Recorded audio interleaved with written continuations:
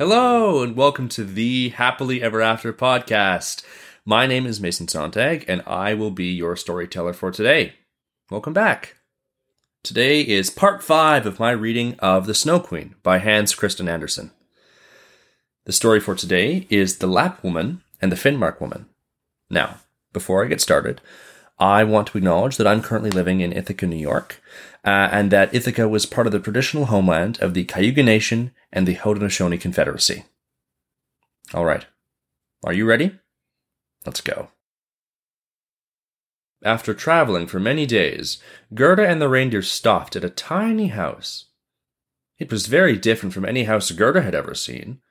The roof went right down to the ground, and the door was so low that the family had to creep on their stomachs when they wanted to go in or out.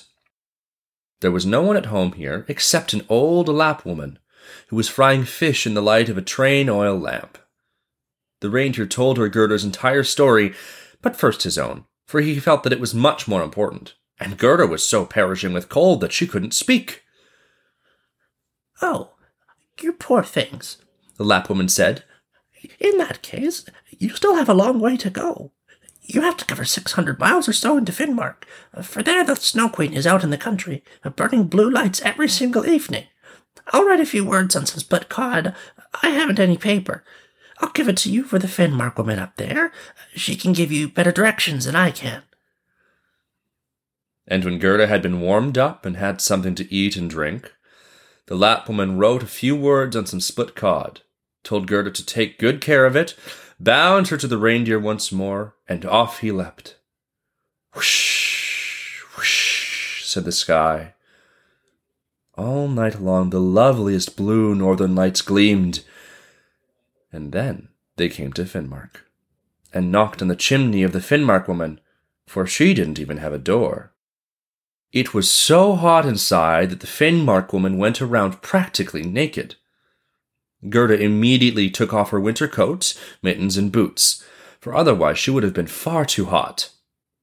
Then the Finnmark woman placed a piece of ice on the reindeer's head, and read what had been written on the split cod. She read it 3 times, and when she knew it by heart, she put the fish in the cooking pot, for she never wasted anything. Again, the reindeer told his story first, then Gerda's, and the Finnmark woman blinked her wise eyes, but didn't say anything. "You are so wise," the reindeer said. "I know you can tie up all the winds in the world on a piece of sewing thread. If the skipper undoes the one knot, he gets a fair wind. If he undoes the other, it blows hard. And if he undoes the third and fourth, there is such a gale that the forest blows down. Won't you give the little girl a potion, so she can have the strength of 12 men and overpower the Snow Queen?" The strength of 12 men, the Finnmark woman said. "Yes, that should do the trick." Then she went over to a shelf, took out a large rolled-up hide and unrolled it. On it, strange letters were written, and the Finnmark woman read away till the sweat poured down her forehead. But the reindeer entreated the woman on Gerda's behalf yet again, and Gerda looked at the Finnmark woman with such imploring, tear-filled eyes that the woman blinked her own once more and drew the reindeer over into the corner, where she whispered to him while giving him a fresh piece of ice on his head. "It's true that little Kay is with the Snow Queen and finds everything perfect there and believes it is the best place in the world, but that is because he's got a shard of glass in his heart and a small speck of glass in his eye. They must be removed, otherwise he can never become a human being again, and the Snow Queen will retain her power over him." "But can't you find something for little Gerda that will give her the power over everything?" "I can't give her greater power than she already has. Can't you see how great that is? Can't you see how humans and animals have to serve her? How she has managed to get so far in the world on her own bare feet? She must not be told of her power by us. It resides in her heart. It exists because she is a sweet, innocent child. If she is unable of her own accord to get to the Snow Queen and remove the glass from little Kay, we cannot help her to do so.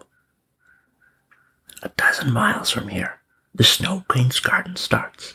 You can carry the little girl up to that point. Set her down by the large bush that stands in the snow with its red berries. Don't stand there chatting away, and hurry back here."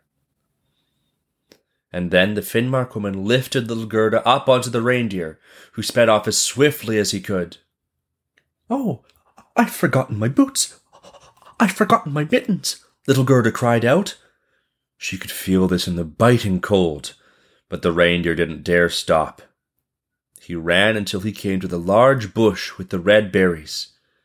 There, he set Gerda down, kissed her on the head, and large glistening tears ran down his cheeks. Then he ran back as swiftly as he could.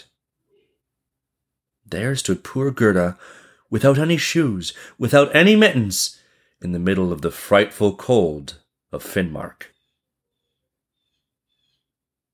She ran forward as fast as she could, and was met by a whole regiment of snowflakes. But they did not fall from the sky, which was perfectly clear and gleaming with northern lights. The snowflakes followed the ground, and the closer they came, the larger they became. Gerda recalled how large and odd they had looked when she had looked at them through the burning glass. But here they were really large and frightening in a completely different way. They were alive. They were the Snow Queen's outposts. They had the strangest shapes. Some looked like large, ugly hedgehogs. Others like whole coils of snakes that stuck out their heads, and yet others like small, fat bears bristling with hairs. All of them gleaming white. All of them were live snowflakes. Gerda shook with fear. And then she started to sing. She sang of her home. She sang of her grandmother. She sang of Kay. She sang of how lonely she was. And one by one, the snowflakes stopped and looked at her. And one by one, they began to melt.